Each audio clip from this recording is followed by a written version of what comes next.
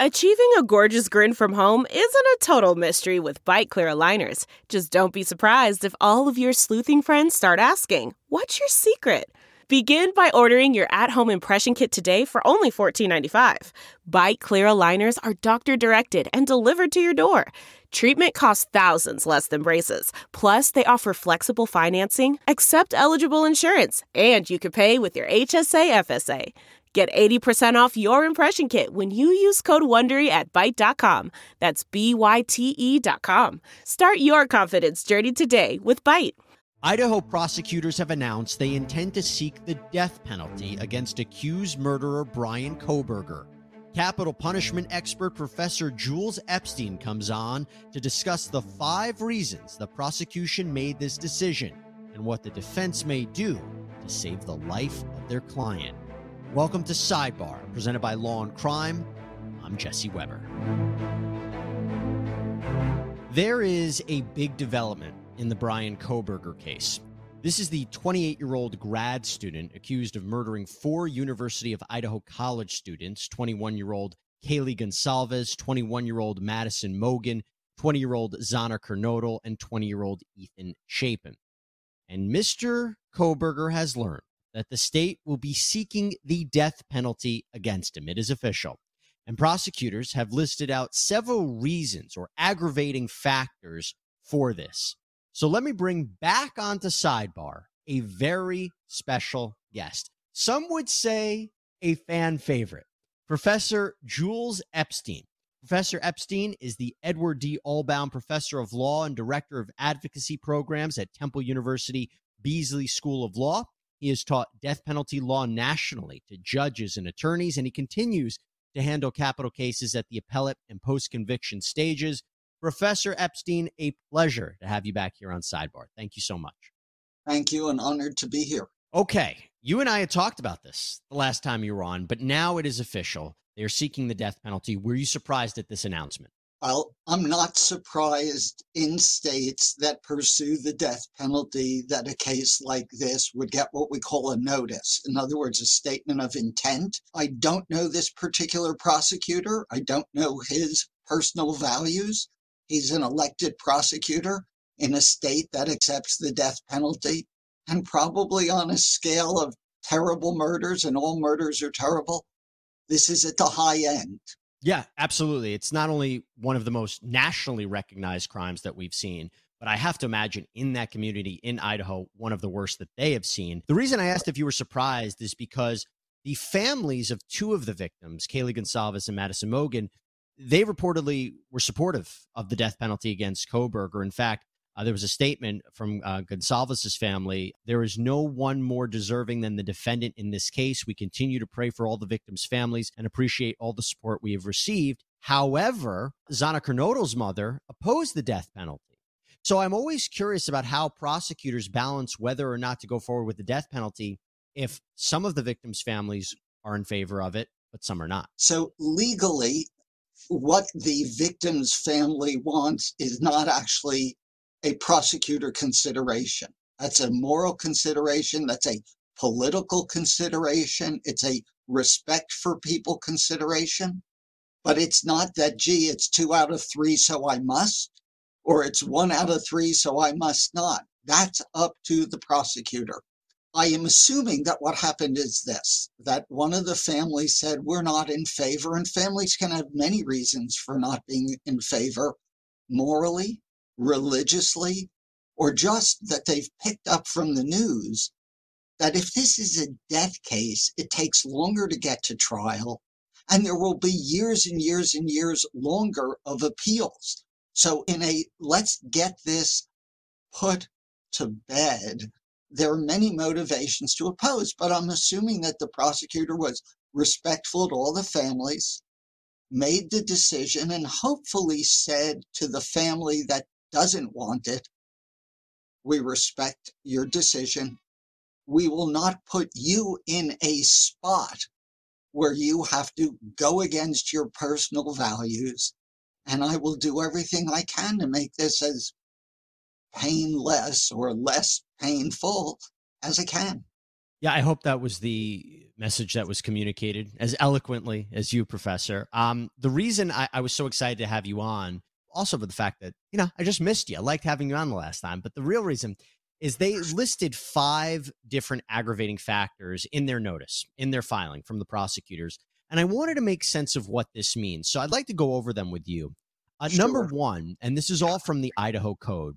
The first reason they're seeking the death penalty against Bryan Kohberger is they say at the time the murder was committed, the defendant also committed another murder. Now, I guess that's not a surprise that somebody who who kills multiple people, this is a quadruple homicide, that this is prime for the death penalty. But there are cases, right, where you could kill one person and still get the death penalty, right? Absolutely. It's just that this is one of a list of possible reasons to take this murder case as opposed to 50 others and say this one could or should get the death penalty.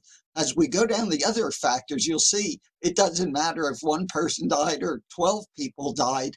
There, for a single case, X factor could be an aggravating factor. It's just that the Idaho legislature determined if we're going Correct. to separate, if I may, if we're going to separate out some murder cases that don't deserve the death penalty from some that might, one good way to draw a line is it a single murder or a multiple? And if that were the only possible aggravating factor and you only kill one person, it's terrible, but you're not what we call death eligible. If you kill 2 or 3 at the same time, you are.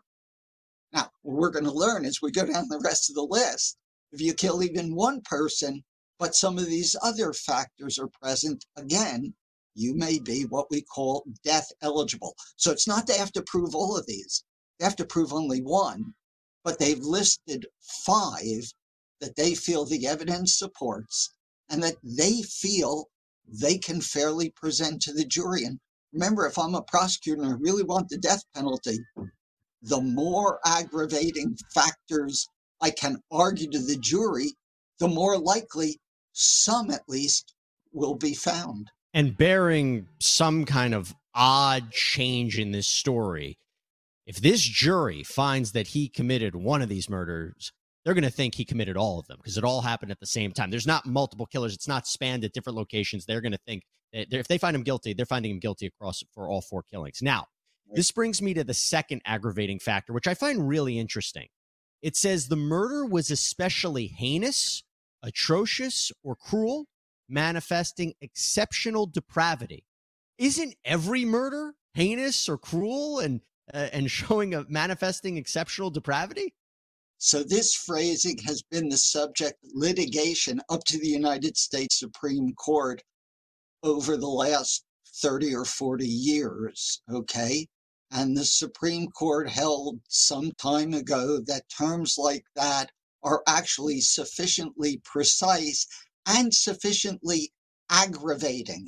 So yes, every murder is terrible. Let me just tell you that Idaho has an attempt to say, what do we mean by those words? Okay. Yeah. And here's what they say. Those murders where the actual commission of the murder was accompanied by such additional acts as to set it apart from the norm of first-degree murders. You may be scratching your head and say, so what are those? But then they say, what's a normal right. murder? I mean, that's something to think about. But yeah, you jumped ahead. So my point at the end of this is they're doing their best to layer words upon words upon words to give us a useful tool. But at the end of this, your definition of wicked is going to be your personal one. Mine is going to be my personal. It's not like a thermometer that we can say, oh, it's 100 degrees. So here's what they say. Is it extremely wicked or shockingly evil? Is it outrageously wicked and vile? Cruel means designed to inflict a high degree of pain with utter indifference to or even enjoyment of the suffering of others. So the last word, cruel, sort of makes sense, right? It's like death by slow torture. Mm-hmm. That's the added pain. But if I fire one shot into one person's head, to you, that might be incredibly wicked and vile. On the other hand, most murders are like that, so I guess it's not so wicked and vile. They're leaving it up to 12 people to use their stomachs to make that decision. And I am assuming stabbing 4 young people to death would qualify as this? Let me say it this way. Unless a judge takes a pretrial challenge and says, this one, for some reason, doesn't make it, that's the jury's call. I imagine that if this went to a jury and they convicted him and now they have to determine death, I can't imagine one juror saying, I don't think it was particularly heinous or atrocious. I just can't see it.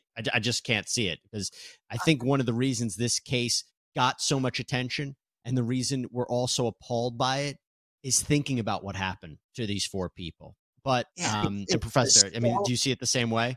Yeah, it's this coming into the house late at night, one by one in the bedroom. Other people are hearing him creeping around. It's a pretty scary case. It's horrible. Now, I do want to get into the other 2 factors that there's one in particular that I find really, really curious. We'll get to that in a minute. Before we do, this one's interesting, and this is number 4. This aggravating factor says that the murder was committed in the perpetration of or attempt to perpetrate arson, rape, robbery, burglary, kidnapping, or mayhem, and the defendant killed, intended to kill, or acted with reckless indifference to human life. The Angie's List you know and trust is now Angie, and we're so much more than just a list. We still connect you with top local pros and show you ratings and reviews, but now we also let you compare upfront prices on hundreds of projects and book a service instantly. We can even handle the rest of your project from start to finish. So remember, Angie's List is now Angie, and we're here to get your job done right. Get started at Angie.com. That's ANGI, or download the app today. Man, that sunset is gorgeous. Grill, patio, sunset. Hard to get better than that. Unless you're browsing Carvana's inventory while you soak it all in. Oh, burger time. So sit back, get comfortable. Carvana's got thousands of cars under $20,000 just waiting for you. I could stay here forever. Carvana, where car buying meets comfort meets convenience. Download the app or visit Carvana.com today. Now, he has also been charged for burglary. Why do we have this on the books? Why is it that if someone dies during the perpetration of a felony, like a burglary or robbery, why is this important for the death penalty consideration? Again, the theory of U.S. death penalty law is that of all intentional murders, we have to have some way to narrow the field for those who are death eligible. Because if every single person who killed got the death penalty, the U.S. Supreme Court would say the death penalty is too broadly applied. Right or wrong, many states, my state, Pennsylvania is similar, have said one factor to separate out the worst murders from the generally terrible, horrible murders is if there was something else evil, terrible, criminal going on.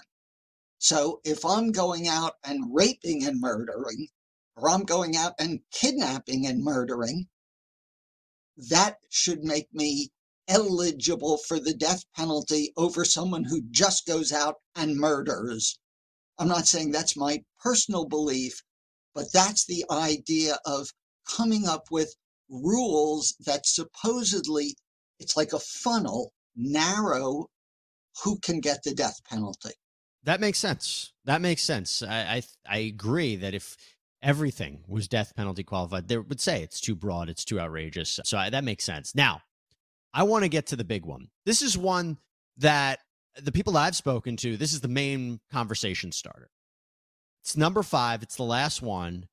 The defendant, by his conduct, whether such conduct was before, during, or after the commission of the murder at hand, has exhibited a propensity to commit murder, which will probably constitute a continuing threat to society. In other words, this guy is so dangerous that we have to kill him. And my goodness, how do they know that? How does the jury calculate that? Because that's one where I'm curious. Well, maybe it was a situation where somebody only committed a murder one time because they were put in a really difficult spot, or they killed their wife. That was a very specific situation. Is it the randomized nature of this? Is it how many people he allegedly killed? I mean, this propensity to commit murder, I find so curious. What's your thoughts on this? So I don't know how Idaho has treated this. This is a big issue in Texas. They call it much more simply future dangerousness. And sometimes psychologists are brought in to say, we've assessed this person, we've assessed their background. We look at it's all predictions. Whether that's good science or looking inside of a crystal ball, I will leave to another day to debate. The flip side, and it's somewhat ironic, is that this invites the defense to tell the jury how safe it is for all of us, including prison guards, to have someone like him in a prison. Because there are prisons built exactly for people who are extraordinarily dangerous. Who just died? Ted Kaczynski, the Unabomber, right? He got like 13 life sentences. He was in a supermax prison. To my knowledge, Mr. Kaczynski didn't hurt anybody once he was in prison.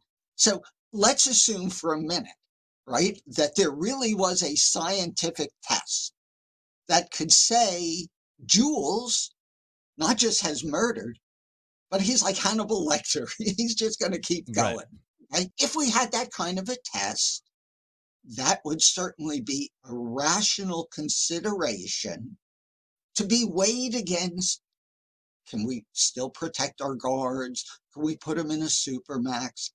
I'm not convinced that there is a reliable predictor. And I can tell you, having met with people, tens, if not hundreds of people who are life sentenced, murder, convicted people, that when they get 10 years in, 20 years in, 30 years in, they're different people. We are not threatened by them. It makes me wonder, something that you and I were talking off air before we came on, is if one of these factors is, let's say, weaker than the other, does the jury have to find all five? Do they have to find one? Do they have to find any in order to support the death penalty? Walk us through how this works, because they might say, you know what, I don't think he's got this propensity, but I think this murder was especially heinous. Walk us through how many factors they have to find and what the next step is in terms of voting in favor of death. Sure. So first of all, a jury is never told you must find an aggravator. It's you may, just like you may find somebody guilty. What would happen is here, they have a trial and assume he is found guilty. Now they move to the penalty trial, sort of phase 2. Idaho law makes it clear the prosecutor can incorporate. They don't have to repeat. You say, hey, everybody, take the evidence you heard at our trial. And now that's part of the evidence at part 2. So the jury will have heard the number of people killed and how they were killed and how terrible it was. And it was during a burglary and this. So a lot of the factual stuff will be there. On the what we're calling future dangerousness, they may call a psychologist. Who knows? The defense will put on mitigating factors. Anything that would argue for a sentence less than death. Maybe some mental problems. Who knows? Maybe some good deeds this guy has done. Who knows? By the way, they might also, correct me, maybe account his past drug addiction, because I know that's a big part of his history as well. And that would be, so that's a funny thing, because to many defense lawyers, that is a mitigating factor. You have to explain it right, because to some jurors, that makes you sound even worse, right? That's true. So you have to avoid what we call like splashback from that. So here's what happens then. The jury is told this. The prosecutor is alleged 5 aggravating factors. Vote on number 1. Unanimously, it's proved or it's not. Number 2, unanimously proved or it's not. Number 3, maybe they'll find 5. Maybe they'll find 4. They have to find at least one to keep going. If they find none, then the process stops and he gets life. If they vote, we find at least one, and we're unanimous about it. Now they go back through the rest of the evidence and say, all right, individual juror by juror, well, I think his drug thing, I don't want to call it an excuse. It's not an excuse, but it makes him not deserving the death penalty. And juror number two might say, I think there are three reasons. Juror number three might say, I think there's none. But then they vote, and all 12 have to be unanimous. Now that we have at least one aggravating factor, okay, do we agree that this case calls for the death penalty?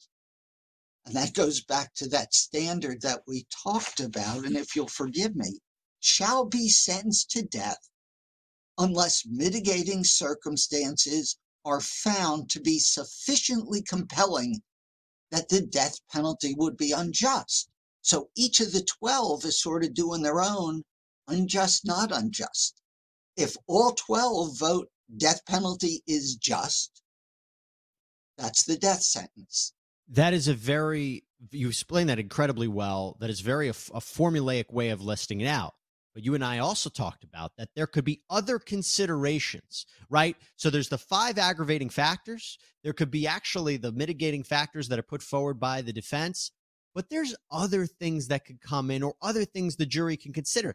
Couldn't a juror wake up one day and say, I know this wasn't mentioned by the defense explicitly, but I look into Kohberger's eyes and I see somebody who's not deserving of the death penalty. Maybe they decide that's a reason. It wasn't listed out. And also, I wanted to mention to you this as well. I'll give you an opportunity to mention like another mitigating factor they consider that wasn't listed by the defense.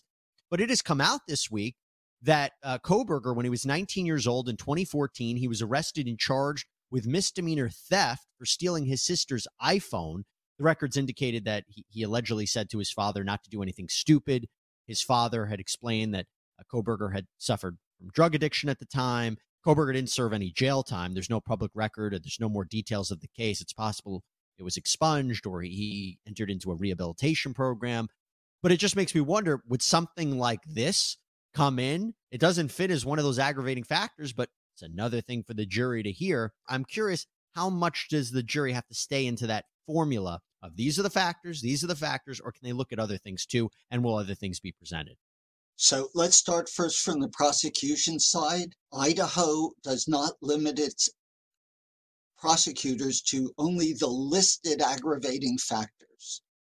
So they are allowed to present any additional evidence that is relevant to supporting a sentence of death. Now, there are certain things they couldn't do. They couldn't put on, well, you're black or you're white or you're Democratic or you're Republican. Right. Thank goodness. Yeah. Thank goodness, exactly. But a prosecutor theoretically could say he's had been in trouble before.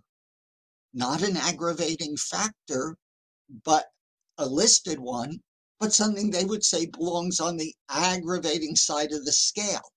The defense might take that same story and say, look, this guy has actually led a very clean life. The only problem he ever had is he stole his sister's phone during the period of drug addiction. So either side might or might not deploy it. Either side could try and spin it. But it is, I never want to use the words free-for-all, but there is a wide range of supplemental information the prosecutor may present. Mitigation, the United States Supreme Court has cautioned prosecutors and judges, don't try and restrict it. I mean, there's some stuff that's way off topic, admittedly. But the idea is to give the jury every chance to consider a reason not to kill someone. Kohberger's been in jail. Maybe he's been incredibly well behaved in jail. Maybe he taught another inmate how to read. On the other hand, if he's been bad in jail, right, maybe that's something the prosecutor would grab. So the defense's job here, and it's an interesting one, because if they say he didn't do it, but then they say, okay, well, he you found that he did do it. Let me now change the conversation. The conversation has to be, is this that person you need to kill? Mm-hmm.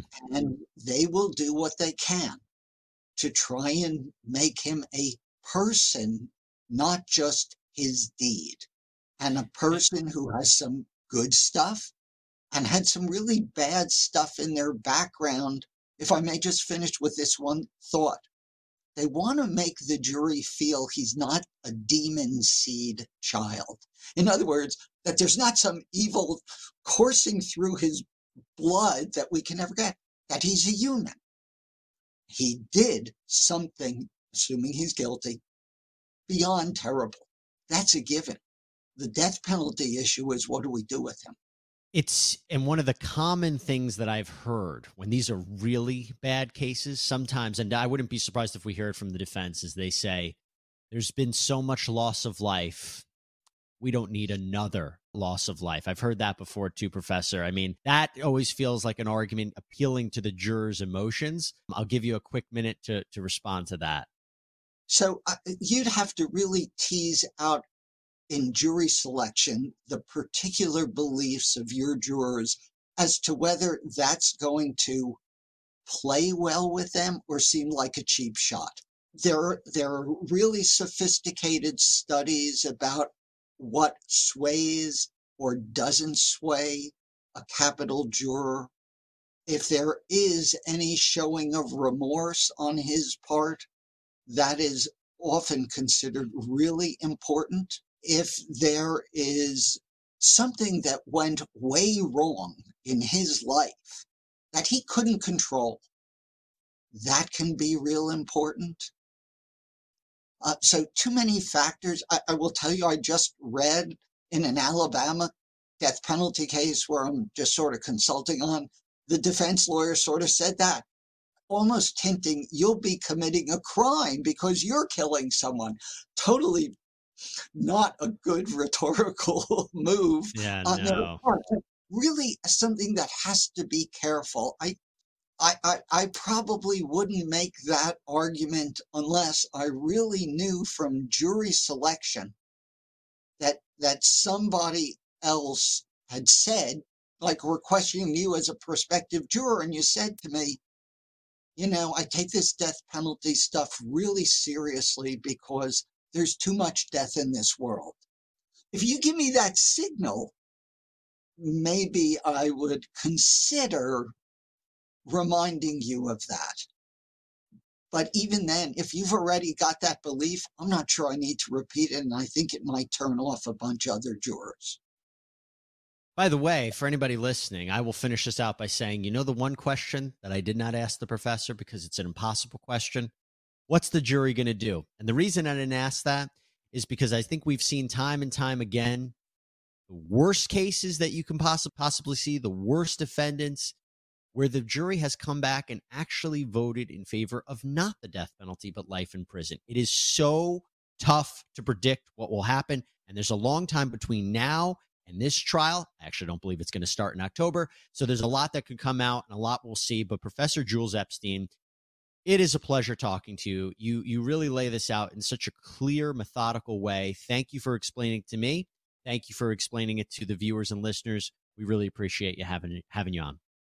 And thank you. I just want to say this. This isn't a 1-minute soundbite. You are giving your audience the time to do a deep dive into this. And that's a real gift to people everywhere. Thank you. We appreciate that. We want people to fully understand it and not do a 2-minute soundbite, like you said, to try to get it, because it's a complicated issue and a complicated case. Professor Epstein, thank you so much. Thank you. And that's all we have for you here on Sidebar, everybody. Thank you so much for joining us. Please subscribe on Apple Podcasts, Spotify, YouTube, wherever you get your podcasts. I'm Jesse Weber.